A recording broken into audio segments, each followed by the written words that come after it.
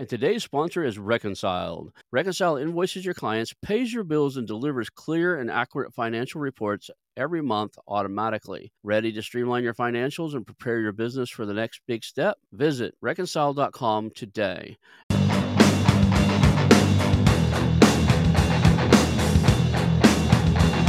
Hello, and welcome to the How to Exit podcast, where we introduce you to a world of small to medium business acquisitions and mergers. We interview business owners, industry leaders, authors, mentors, and other influencers with the sole intent to share with you what it looks like to buy or sell a business. Let's get rolling.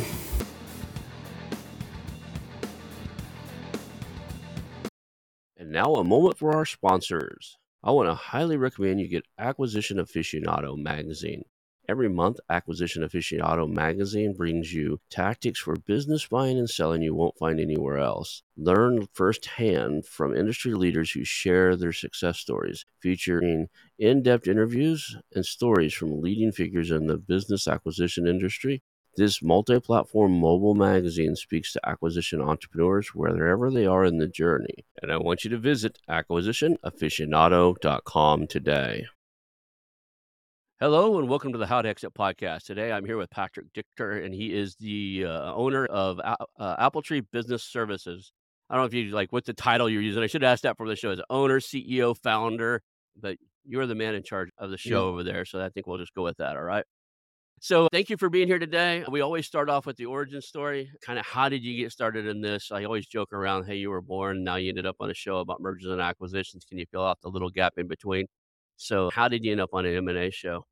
Yeah, it was a winding road. I went to college, studied business and French, and then I got my MBA and I went down a sales path. So during college, I did door-to-door sales to pay for college. And then I became a sales manager at a digital marketing startup. Did that for 7 years, serving small business, and loved that. And then I spent 3 years doing small business coaching and consulting. And all these new clients that would come in for consulting had terrible books, and we couldn't really do anything until we understood their numbers. And so we'd refer them out. They'd get good bookkeeping, and it was transformational. And I started to hear about people that buy small businesses. And I was like, what if I buy an accounting firm instead of referring all this work out? And that's what I did. So I went and looked for an accounting firm to buy, and I bought Apple Tree about 18 months ago. So I closed at the end of 2021 and have done a couple other tuck-ins since then. Yeah, here we are. So I'm running and growing a small business accounting firm that does quality bookkeeping and tax for small business, and happen to work with a lot of people who are buying businesses as well. That's awesome. So you're not a CPA by trade, right? And now you employ probably CPAs. That's an interesting path. Now I have to ask because I have an internal bias towards sales guys. And was it vacuums or knives? I was on books. Yeah, like pre-K early learning stuff up to like SAT and ACT Yeah. prep. The main product was like almost like a modern encyclopedia that helped kids save time with homework. So I did that for 4 summers. In And our lifetime? I mean, if you think about it, I you're know younger than I am. People basically don't buy books anymore. I say that I got books stacked all around me, but I'm old. That said, a lot of these days, you go to the door knocking on now and tell them you're going to sell them an encyclopedia. And like, well, they'll just wave their phone at you, wouldn't they? they still do it. There's still kids in the program. There's an internet component to it, but yeah, it's Uh, wild. But some of the best business, the reason I had a bias towards it, some of the best business people I have ever met, and honestly, a couple of times, some of the crookedest, but are all to cut their teeth in either Cutco or what's the Rainbow Vac or something like that, the really yeah, expensive vacuum. So you're safe. You were doing books. There's a 50-50 chance inside of there, but and usually they're really good at sales. That is a tough gig. Matter of fact, I used to play poker a lot, and I had a small business that was going one day, and I was sitting there playing poker in a tournament, and this guy brought this kid over. He bought this kid's way into the tournament, and the kid sat beside me, and his boss sat behind him the whole time. And I was like, "What do you do?" And he goes, "Well, I'm a sales guy." I was like, "Is that your boss?" He's like, "Yeah," because usually boyfriend and girlfriend who sweats you is a person, they call it a sweater, somebody that sits yeah, right behind you. It's like, why yeah. is this is California. But I was thinking, why is this dude sitting over your shoulder? He goes, "That's my boss, man. He backs me and everything. I'm his top sales guy." I'm like, "What do you sell?" And he's like, "Knives." And then I cut code, and he's like, "Yeah." We're chatting, we're playing cards, of course, and I'm pretty good at playing cards. Like, before I knock this kid out, I wanna find something out. Like, "You doing 5 figures a year now?" He goes, "I'm doing high 6 figures a year, like, commission-wise." I was like, "Cool, you want a better job?" And his boss was sitting there like, "That's why I'm sitting here. You leave him alone." He's running me off. I That's was like funny. I said, "I have 2 opportunities for there's one a little startup I'm working on and the company I work for does software sales, and it'll put you in a shirt and a tie, but if you can sell knives, you can sell software." Like, that's some of the best salespeople I've ever seen in my life, especially Yeah. people that make it in that realm. Yeah, it's so hard, and it definitely prepared me for buying a small business because Yeah. you learn to control your attitude and control what you can, Mhm. and You learn it's a numbers game, you gotta go out and talk to people, you gotta make those relationships, you gotta build that rapport and collect the no's, like they say that some of the books out there go for no. That's just part of the process. You can't be a canvassing salesman, a door-to-door sales guy of any product that's successful and not have the thick skin it takes to be in business, right? They lose those guys in the first 30 days. Kudos to you that you actually made it in that realm for a while. Let's go to the next thing. What was the first acquisition? You bought Apple Tree Business Services. What was the in the sales world, the sales cycle like? How long did it take from the time you met them to the time it took to close it? so I'll give you a longer answer. I ended up doing my own proprietary outreach because, there's brokers in the accounting space, and they just wouldn't interact with me because I'm not a CPA. As Mhm. much as I tried to sell my experience and my MBA, they were just like, "Oh, you're not a CPA?" Like, "No." So, I ended up doing my own cold email outreach and created my own campaign. So, my first email to Steve, the seller, was probably in September, and we closed December 31st. So 4 or 5 months of talking and negotiations and That's getting to pretty close. fast. Yeah. Not super fast, but it's not I don't think you'd close any faster with a broker or somebody else involved. Everybody's like, "Yeah, you can close within 30 days." No, I've never seen that. I mean, I've interviewed over 170 people to this point. If you really get to the truth of it, it takes 180 days on average to get something done, especially if you start involving things like SBA loans and stuff. Can you give me a scale-wise? You don't have to give me the exact number. I know a lot of that stuff's proprietary, and I didn't get permission beforehand to ask you, like, how big the company was. Was it 6 figures, 7 figures? Can you give me that range or Sure. The year prior, it was 1.2 million in revenue and 330,000 of STE. a lot of the we were talking about this before the show, a lot of these advisors tell you that's too small. What do you think Right. about that? I think that can be a good rule of thumb for a lot of people. I knew that I was buying small, and I was okay with that. And the reason I was okay with that is because I knew that I could, or I was confident that I could grow it. And there's not many good accounting firms that come up for sale. So you kind of have to play ball with what's there, right? So Mhm. most of the accounting firms that are six, 700, a million of SDE or even EBITDA, they don't sell because they're great businesses. Or if they do sell, they're selling to PE for 6 to 8 times, and you'll never be able to compete. So I was betting on the fact that I'd be able to grow it. Okay. And then you did 2 follow-on acquisitions after that? Mhm. Were they about the same size, much smaller, or somewhere in the middle? Yeah, smaller. So did another one like maybe 6 months later that was much smaller, and then did a third one that was like two-thirds that size a couple months after that. So now you've got them all combined underneath a single brand. What was integration like? Integration sucks. The second one was a very similar style firm. So Mhm. he was actually in our association. So like very similar tech stack and pricing and like just whole model. So that one was like kind of a slightly different tech, slightly different client. Actually having to like onboard every single client again, get acquainted, build their trust. So I'm grateful that I did those, and it definitely catapulted us forward. But I have a little bit of PTSD on integration and acquisition. So if you're going to do additional ones, you just know that, right? So now my mindset is kind of flipped where I'm very, very picky about if I were to do any more acquisitions, it has to be a total bullseye fit in terms of like similar style firms, similar tech stack. Otherwise, I wouldn't touch it. Well, and in your world, like in my world of tech stack is different between like I buy media assets and newsletters and stuff like that. If somebody's using Ghost and I'm using Beehive and another person is using like I have some still on Substack, that's not hard to move because I'm not moving. My clients never see it technically, right? Yeah. They might see it if they happen to have bookmarked the URL that's not masked. Like I have my own domains attached to these things, but if they happen to click on something in Substack, they see the Substack, but it's very, very low impact. When you have a different tech stack inside of the CPA firms, the interaction with the clients change, right? Everything changes because It's they're clients, it's staff, it's procedures, and they're all intertwined, right? yeah, You take 2 different CPA firms, they could both serve a plumber, And there's bookkeeping software, there's tax software, there's practice management software.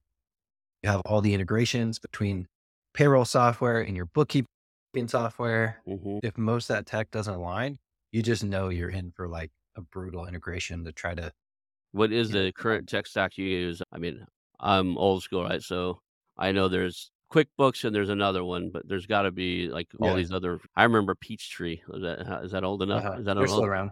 Oh, they're still So around? we're Okay. Yeah, we're probably 80% QuickBooks Online for bookkeeping. We have 20% that are on Zero. Mhm. Our tax software is UltraTax. Most of our payroll is on Gusto now. Our practice management tool, which is kind of like an ERP for accounting, is Canopy. So those are the big ones. I probably have 20 other SaaS subscriptions that I use, but if somebody was Wow. talking like main tech stack, those are the main ones. That's really eye-opening because I kind of expected you were talking the difference between QuickBooks and Xero, right? Or I didn't realize there were a whole mixture of these different applications I had. So that makes it a lot more complex because you see a good firm out there and they happen to be using QuickBooks like you on 80% of their stuff, but every other piece of the alignment are missing. It's not like you're trying to match the core technology to another acquisition. You got a whole jigsaw puzzle put together that Totally. works for you, and you got to Yep. figure out everybody, who out there has my jigsaw puzzle that's fairly close to Yes. this, right?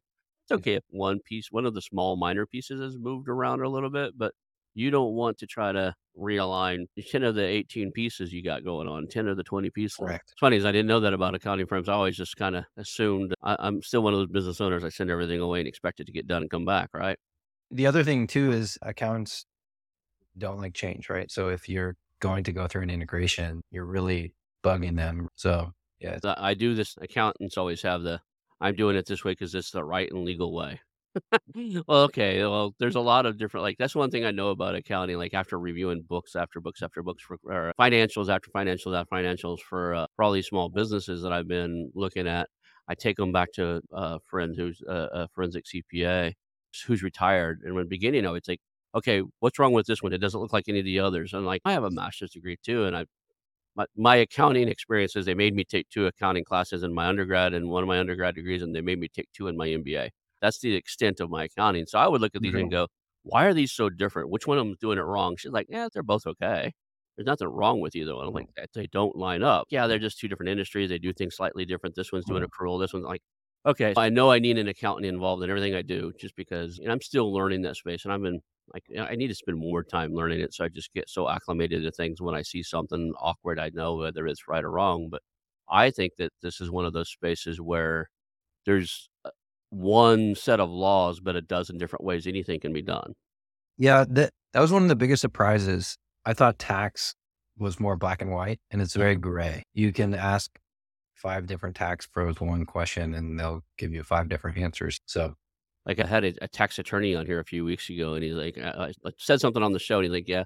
I said, "Well, my guy said you can't do that." He goes, "He can't do that, but I can do it all day long." He just doesn't know what when he even came out, and I know another tax guy that does this. It's like when you do certain things, you just put the code, on the return. I guess there's, what area the tax law applies. you said the tax code? Yeah, you just basically he's like, you just put that at the end of it. So if somebody looks at it, this looks you get an audit or something looks awkward, they just look at it and look it up and go, "Okay, that's what they did that." Oh, So it's, like, all right. There's a real estate he's gone now. The guy that was a real estate tax guy that did all of our stuff, and he did that with everything he did that was a little bit, you know, "Can you do that or can you not do that?" He'd put the tax code basically at the mhm. end of it on your returns, and, so nobody I knew that had him doing it had ever been audited, knock on wood. Yeah, it's one of those it's kinda like walking into I don't think anybody knows this for reference, but, not everybody will. Like, it's like walking into a Baskin Robbins. Yeah, they sell ice cream, but there's 31 flavors. Like, 31 flavor. you can go in there and, like yeah, I think accounting is always gonna be that way. There's 31 flavors that do it, and there's 150 ways to do it, and 31 of them will not land you in jail.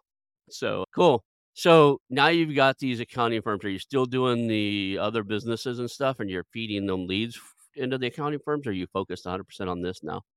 No, totally focused on accounting. We're really focused on a certain type of small business client and a certain type of engagement. I did add consulting services, so that didn't exist in the firm before, and there's a couple of us that do that. And that's more forward-looking growth, strategic planning, forecasting, pricing analysis, those types of things, Yeah. but it's not the main focus of our business. Okay. And then what is that typical if somebody was listening and they're interested, what would be the typical client that you serve? Yeah, our bread and butter is service-based businesses, right? So kind of the home services guys like plumbing, tree services, flooring, Mm, and then professional services, okay. attorneys, web design, consultants, architects, folks like that. So we bring clients on a very specific engagement. So we do a subscription that includes their bookkeeping, their business taxes, and their personal taxes. It's typically between 700 to 2 grand per month. We don't split up services. So if somebody says, "Can you just do my taxes?" or "Can you just do bookkeeping?" We don't, because we think it's going to create a better client experience for them. And then the tax planning and tax experience goes a lot better when you have the bookkeeping with the same team. A lot less stressful for you too, because I know our accountants would always get upset because basically we just send them a bunch of Excel files and quick dumps and boxes of receipts and like, "Here, figure it out." But you don't get that I would not today. fly with us, Ron. We'd kick you to the curb. It's been a while since I've done that, but I'm saying that's the way I started out in small business. I grew up a painter's son, right? Like, we painted houses for a living, and our record keeping or bookkeeping was once a year, we had to scrounge up everything and take it over to this guy's Oh, personal property and my dad would put all those receipts in a brown paper grocery bag, and then he had one of those green accounting notebooks. He would have a list of all the jobs we did in there, how much we got paid, who worked for us, and how much they got paid. And it wasn't accounting, it was just basically a logbook, and he would hand the logbook and all the receipts to the accountant, and we would do this probably around March or so, we'd give it to him. So he only had 2 or 3 weeks before, like, his personal the taxes needed to be turned in, and he's brutal. like, "You gotta start giving me this stuff earlier." So, like, "Give it to us quarterly," and my dad would just always like, "Oh, I forgot." So this guy both loved us and hated us because he would charge my dad more than he would charge his other clients, but it had to be, like, he had a business partner. I bet that they worked out of the back of a big, huge house they lived in, and I bet you there's a big conference table in there. I just had this vision of them going back there and laying receipts all over that conference table and sorting things by date and shaking their head and drinking their scotch that they used to drink and, like, cussing us the whole time they were doing their taxes. That was in the '90s. It's a different world now. Cool. So what is your outreach method now? How do you like a lot of people we talk about growing through acquisition. You've done that right now. Now you're in this solidify stage, what I call a solidify stage. You've Mm, made 3 acquisitions, you want to grow them and kind of get them congealed better to work together. So you're going to do some organic growth, some marketing, have them work together under a single platform. And even I honestly think you'll come back to buying businesses. It's in your blood now, but not until I always joke around. It's kind of like a woman when she has a baby. Like, you ask her the day after the baby's born if she wants to have another, she's like, "Oh, no." By the right. time that baby finished breastfeeding, she's like, "Okay, I'm ready." Like, "Oh, Yeah. I want another baby." I think, like, acquisition entrepreneurs the same way You over might be there. right. I might have baby fever after next tax season. So, but what's the plan right now? What do you use currently for your growth? Coming through inbound leads right now. So people that find us online through our marketing. And I was doing sales for, I don't know, the first 15 months. Recently hired somebody to take over sales from me. And that's been it, is really like working the inbound leads that come in. Haven't started doing outbound yet, just because it's been kind of the growth that we're looking for so far. I tell you, when I look for a sales guy, I do my first search of the resume, my Cutco, Rainbow, but I actually look for those and see if anybody's gotten there, like because it's usually old long and I don't want them just coming out of there, but if that's in the background of who kinda cut their teeth on sales, I usually got a pretty good instance, and the second thing I'll do, and I'm curious if you do the same thing, is I ask them what's the most they've ever made. There's a self-limiting factor for most salespeople. They'll get right back up to that fairly quick. So if you talk to a Mhm. sales guy and I go, "Hey, Patrick, what's the most you've ever made as a sales rep?" And you go, "150. I've hit 150 at my last company, 150 at the first." I know within the first 18 months at my company, you're gonna be at the 150 sales range because Mhm. you know how to get there. You've done it before. You've got that taste. That's your lifestyle. But also, that's the point where 90% of the sales reps are gonna start slacking off and not going for 200, $300,000, and Right. that's their comfort zone, and they're gonna get there Yes. as fast as possible. It's Do you kind of like find the same thing? it's kind of like the law of the lid that Maxwell would talk about. Yeah, it's definitely when I was hiring sales reps for 7 years, I was leading sales teams and hiring sales reps. And yeah, you definitely have to find the right mix with the comp plan of like enough to like help them meet some of their needs, but they need to stay hungry. And you definitely had to feel out like, okay, is this person coming from making 80K in their previous role or making 30 or making 150? And where is that line going to cross where they could get back to that or maybe make more money with us. Yeah. Mhm. But yeah, I think more often than not, if they've been in sales for a while, that water is gonna find its level again. Yeah. Yeah, I think so. Okay. What's the lessons learned? Like before the show, and you kind of indicated a little bit now that you're not interested in anymore. You're not excited about doing additional tuck-ins right now. Is it just integration, or because it? Go Well, ahead. it's also we're growing well organically, right? Hmm. So if we were to go look at accounting firms for sale right now, you might find one that's 60, 70, 80 grand a month in monthly recurring revenue. We're growing organically by like 5 or 6K a month. So I could wait around for 10 or 12 months And to already hit be there. that same mark and not go through all the pain, and I'd pay a lot less money. So that's kind of where it's coming from, is just like the pain of integration and also organic growth. And also I think it would totally stress out my team if I were to do another one this year. So that could change next year. We could be in a different spot, but we're definitely in a mode of like, we made a lot of hires. We're getting them settled in. We made a lot of technology changes. Yeah. So, the older accounting firms tend to be very location based, meaning like if I talk to an accounting firm in Dallas, it's over 20 years old, 90% of their customers are within 50 miles of Dallas, right? That's not true anymore with some of the newer ones with all the online. Are you geographically located in a particular market with a concentration in that market, or are you pretty spread out?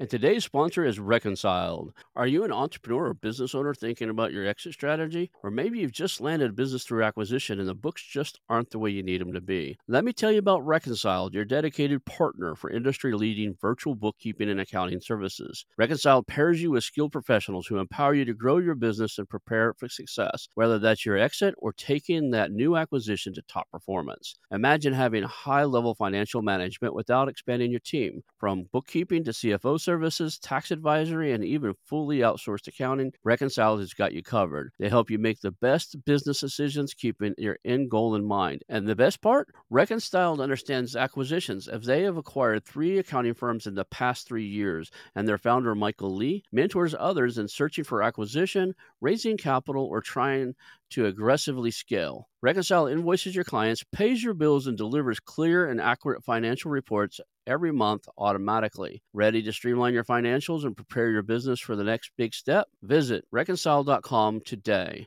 and let them get your books in order. Reconciled, making bookkeeping a breeze. That's reconciled.com. Now we serve clients all over the country. When I first bought it, it was very heavy concentration in New Hampshire, where Hmm. the firm is based. But now we sell all over the country. And I think that's the way accounting is going, is people service nationwide.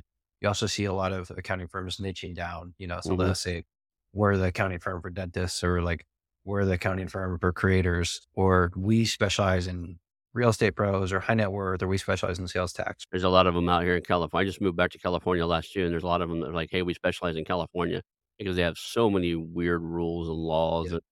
and it's just different here.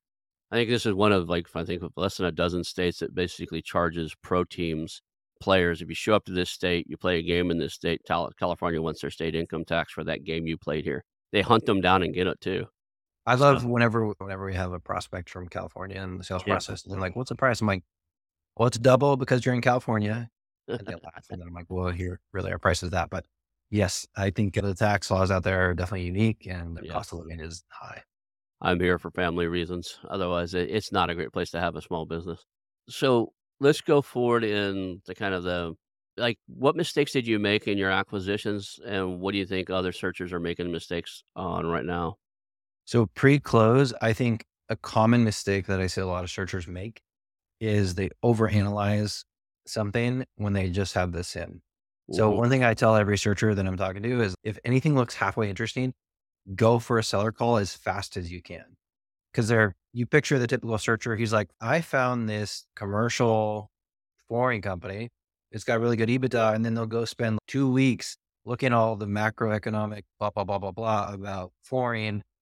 And it's like, dude, just get on a call with that seller, because so many things happen right away. Like, you'll know, do I feel some sort of like rapport and trust with this person? It's Hmm. also, if it's a broker deal, you have to move fast because broker deals go faster, and you have to get them to like you, because they're going to have 20 other people from the broker barking up their tree. And a lot of these deals are competitive. I also think you'll find deals that on paper you might have thought were like an 8 out of 10, and then you get on a seller call, you're like, nah, that's a 4 out of 10. or the vice versa. So you could find something and be like, wow, this was not marketed well, or that wasn't described well by the broker. And this is actually like a decent deal. So I think that's one big mistake that I see a lot of searchers make is they act like they're already in due diligence before they've ever talked to the seller. And it's like, no, just get the first call.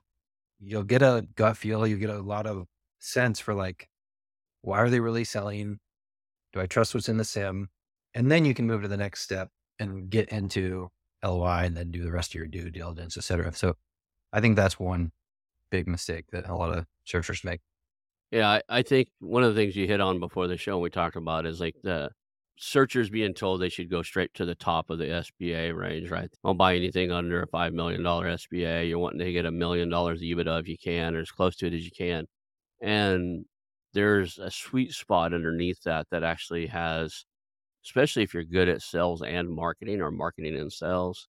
And I'll define the difference between a lot of people don't understand the difference between marketing makes the phone ring, the sales closes the deal. In my world, Right. that's how I see it. Marketing causes interest and intrigue. Sales is getting the contract signed and the collects checks collect. Anyway, getting paid.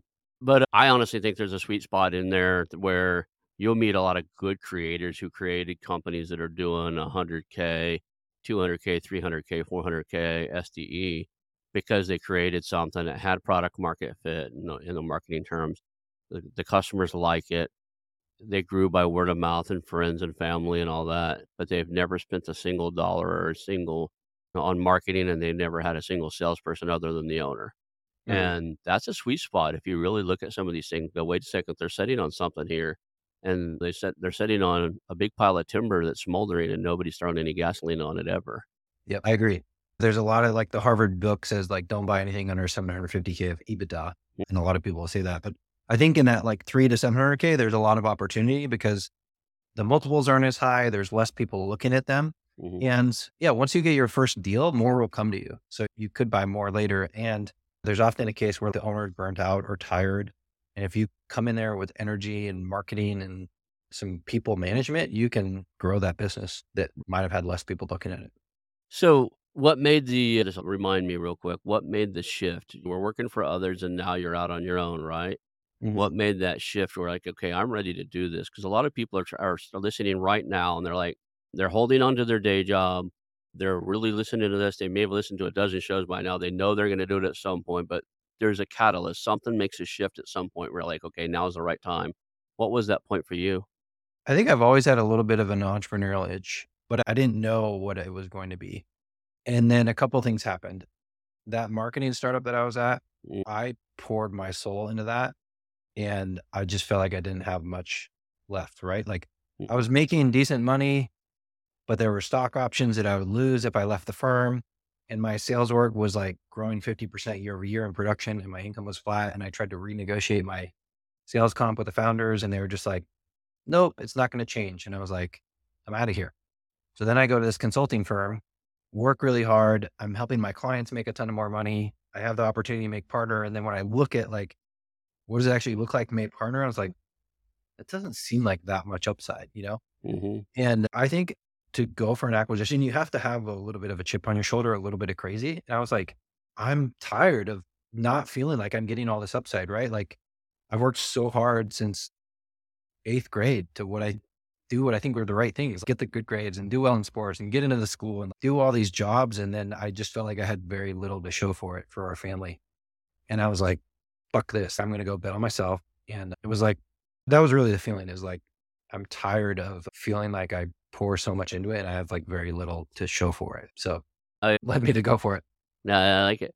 I've interviewed so many people, and it's usually one of 2 things, like, it's the story of like me, I've been an entrepreneur all my life, I make a horrible employee. I'm really good at solving problems and fixing things, so if you look at my employment record, I usually work for companies 1 or 2 years, and then once everything's running really well and they're having less outages and things are not broken anymore, I get bored and tell the ownership what I think about them, and then they ask me to leave or I leave just because I find something better, so I'm not a great employee. Yeah. I So think you have to recognize that and have the self awareness, right? Like, am I a good employee or am I not? And I think for me, like I was an excellent employee, but it was just like, it was a self awareness of like, okay, if I really want to build wealth, like that's just not going to help me build the type of wealth that I want. I didn't grow up with money. I have 3 young kids, my wife works, and I was like, "No, I'm gonna take a bigger swing here." But yeah, when my father passed away of cancer, he actually, he gave me a ring that this company had given to him for working at that company for 25 years. He says, "I worked for this company." And I said this at his funeral too and kind of ticked off the owner. But I said, "Dad handed me that ring and said, 'Look, I barely got a high school education.' I think he dropped out in 10th grade. He said, 'I felt like I was stuck working for the same company.' He worked there for 44 years. And he said, I feel like I could go anywhere to go." He says, "Life's too short. Don't do anything you hate doing." Like, I worked at the same company at 25 years. They gave me this, like, this cheap gold ring, and he gave me the ring, Mm. which I held up at a funeral and didn't realize the owners of the club were there. I mean, the owner of the paint factory were there, and I was like, it made up my mind. I'm getting out of IT. I hate IT, and I'm not gonna spend another day doing something I hate. I'm gonna go find something I enjoy because I was an Got it. employee at IT companies at that point. But entrepreneurs are either one. I think there are 2 different kinds, like I said, the kinds that were just entrepreneurs all their lives, and the kinds like, "Hey, I'm done with this. I gotta go do my own thing." You need both because I would imagine if you took the EOS test that says visionary versus operator, you Right. probably fall on a higher operator scale than most, Yeah. and you are a key element to a lot of companies out there. I'm always looking for that. They call them integrators. I call them operators, but basically somebody who's organized, wants to systemize things, grow it a systematic way. You need those people. They're the grounding stones to guys like me who are looking for the next problem to solve, Right. and they call them visionaries. I hate that word. It puts me on a pedestal. I don't call myself a visionary, but I like solving problems. What happens if you're the problem solver? If you brand yourself as I'm the problem solver, what does everybody bring you? What do you Problems. always have plenty of? Problems, right? So you Yeah. don't wanna be that guy, and I've had that problem with a lot of companies I had a real estate investment firm that I own, and it was the hardest one to do in any industry. We Mm. negotiated short sales and did investor-backed short sales. Y There's not a more complex way to It's do real messy. estate.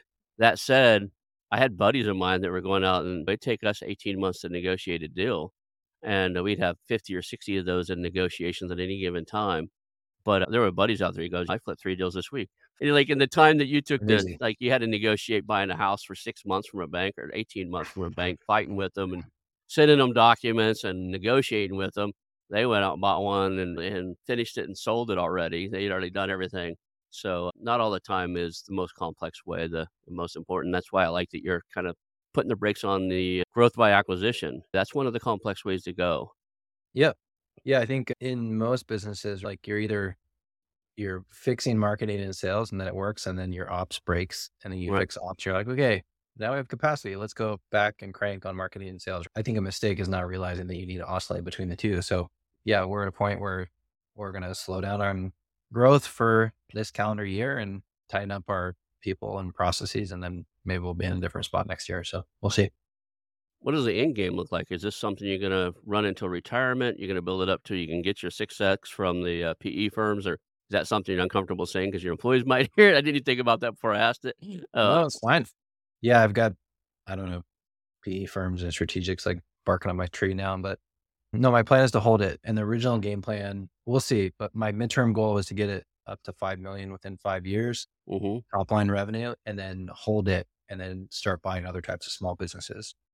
Yeah. So, Appletree, the accounting firm, would always kinda be the platform or the main HQ Mhm. to create, like, deal flow and cash flow and relationships to then maybe go buy a SaaS company here or an HVAC company there, a landscaping company there. So right now, I'm really focused on getting to that midterm Yep. goal, and then we'll see if maybe I end up pursuing other acquisitions, or maybe I just stick to holding this one company and grow it even more.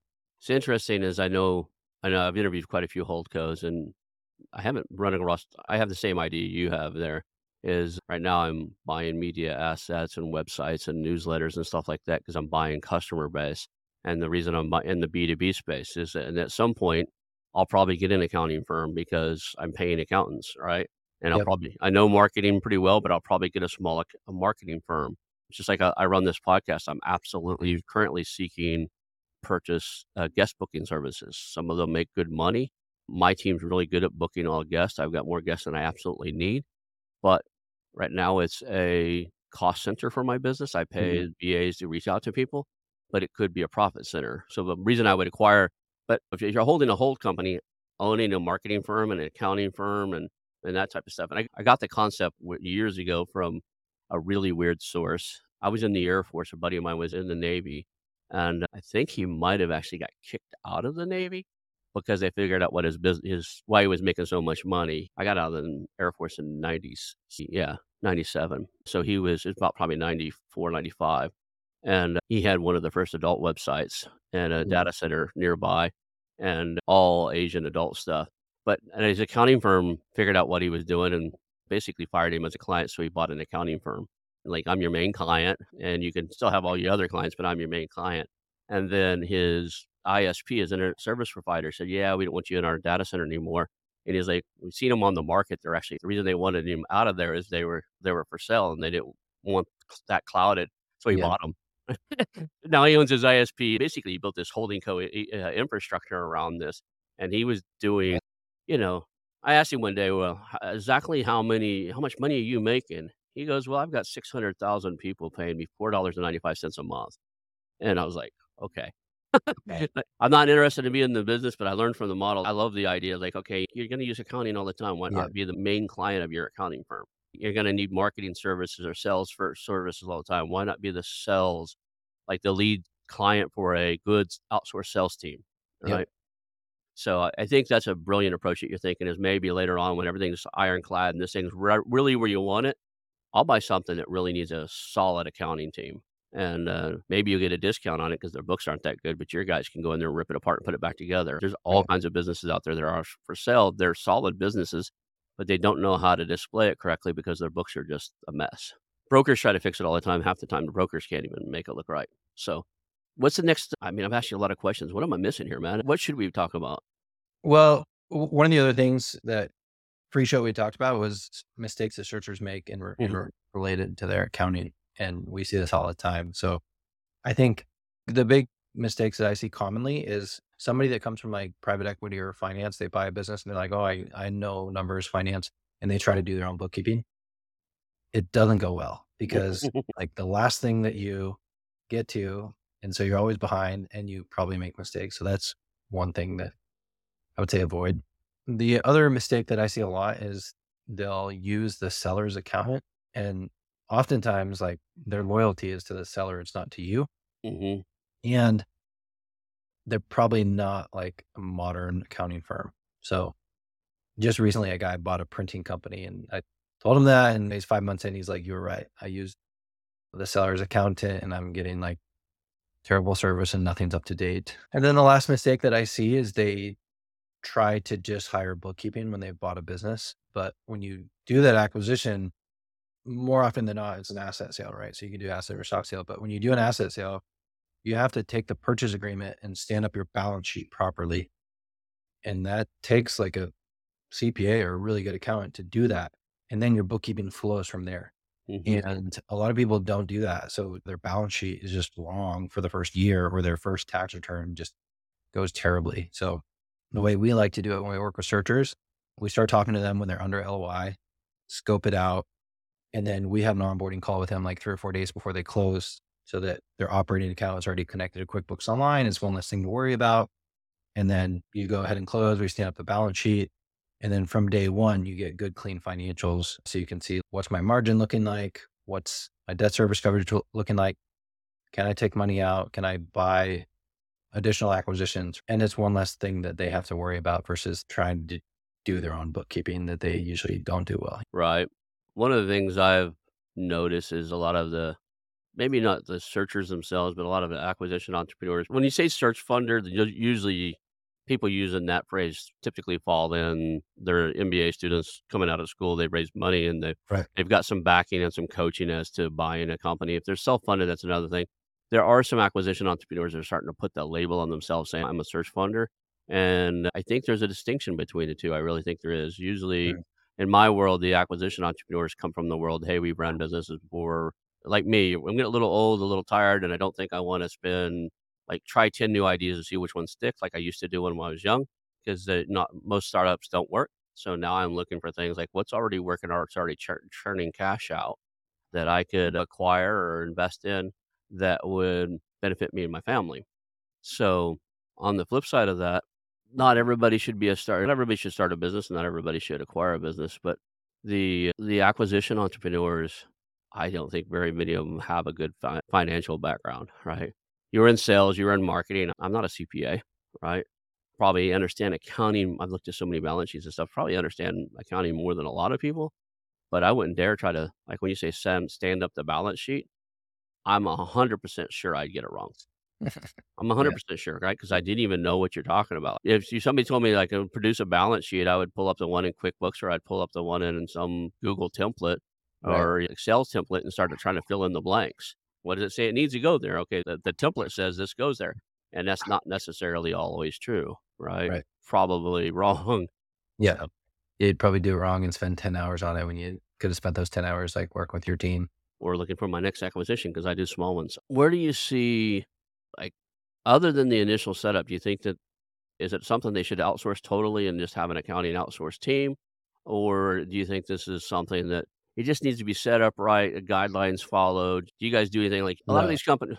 No, You no, don't no, do the like, okay, no, we'll bring you up to speed. That's what I was going to ask because no. a lot of times you buy these smaller companies, they have an internal bookkeeper, accountant. Some of them even have. I haven't seen too many with a CPA unless they're doing $1 million in EBITDA. But sometimes you get people that have trained accountants in Okay, on staff. that can make sense, right? Yeah, Yeah, when you get over, I don't know, 5, 10 million in revenue, you could mm, have an in-house staff accountant. yeah. But to do your own bookkeeping, I still think that you're gonna shoot yourself in the foot and do things wrong versus having a outsourced professional company do it. I think there's something to be said about competing interests and cognitive bias too. If I work for you, if somebody works directly for me on a day-to-day basis and I say, "Hey, I need to go buy this," my internal staff accountant is probably going to figure out a way to try to make it happen because Yep. he's employed by me. I reach out to an outsourced guy like you and says, "Hey, I need to make a major purchase in the next 2 months.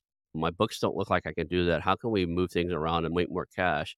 You're more likely to be able to tell me to go, "Yeah, that's a bad idea," or your team's gonna go, "Yeah, it's not 2 months, it's 8 months," or "Go get some more sales," or something other than, "Hey, let me move some numbers around and see what we can do." And I've Right. heard that in businesses I've owned and businesses I've worked for where the CEO would stand up and go, "Hey, we need to make these 5 purchases. It's not in the budget." And the comptroller and the other people go, "Give me a little bit and let me work on this." And they go back and Mhm. try to figure it out. Are they trying to keep their job or is it legitimately Right. I like to call it save my butt type of accounting done if they're in-house. So I can see this I can see the purpose for going outsourced. Mhm. When is it I mean, the other side of it is that finances a lot of people don't get this one either though. I'll do the contrarian of you on this.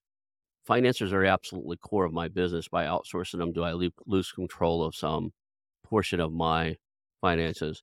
I'm putting if I don't know my numbers inside and out and have team on staff that know my numbers inside and out, and something happens to you or your business, you get hit by a bus, where does that leave me in my business? Yep. It's a fair argument. I think if you look at a marketing agency that's doing 2 million in revenue, or a painting company that's doing 3 million in revenue, or Mhm. a kitchen cabinetry company doing 1 million in revenue, right? They could outsource to us and we'd handle all their bookkeeping and tax for between 700 to 2,000 per month. If you were to hire in-house, you're probably going to have to pay 5 or 6 grand a month to get somebody competent, right? That doesn't, you still need to be responsible and know your numbers. So what we would do is save you time and we'd review the financials with you. And we'd say, Ron, here's what your gross margin's looking like. Here's what your cash flow is looking like. We noticed there was a big jump in software. Like, what's going on there? So it's an owner still should understand their numbers, and hopefully it's an educational process where you're working alongside your accountant as you review those numbers. Or if you're a single member LLC and we said it might make sense for you to become an S corp, we'd want you to understand why. It's definitely it's in the middle, right? Like, you still need to know what's going on and be responsible, but I think it's more likely much more affordable. And Yeah. also with our team, there's redundancy. So if we have team turnover, we can fill them in quickly. Whereas, like, if you lose your staff account, you're probably down for 2 months before you replace them. Yeah, it's the thing that comes in my mind is, like, there's a bunch of romantic comedy sitcoms that were stifled out of a, "Hey, I was a millionaire, billionaire, and then my accountant ran off my money, and now I have this, little thing going over here." What was that one that was Blue Moon? Like, there was their marketing agency or whatever, but, like, the same thing, like, there's a story of the accountant messing things up and destroying the business or the accountant's messing things up, so there's some fear of turning loose when you're talking about totally outsourcing something or giving somebody so much control over your finances. So, but there's got to be a balance that like you're not Right. doing them right yourself either. Well, how do people reach out to you? What's a good way for people to reach out, get in touch with you, show you their messy books, and see what you can do for them? Yeah, I'd love to connect with anyone and chat. You can go to our website, so appletreebusiness.com, or look up Apple Tree Business Services. You can find me on Twitter. You can find me on LinkedIn, Patrick Dichter on both of those. Always love chatting with other business owners or people searching, and happy to be a resource. Okay. Well, I appreciate having you on here today. There's anything left you want to add right before we get off here? No, I think we covered a lot. I appreciate you having me on and for all you do to educate people with your podcast. Awesome. Thank you. We'll call that a show. Hang out for just a second. I want to announce our new channel partners, the ITX Marketplace.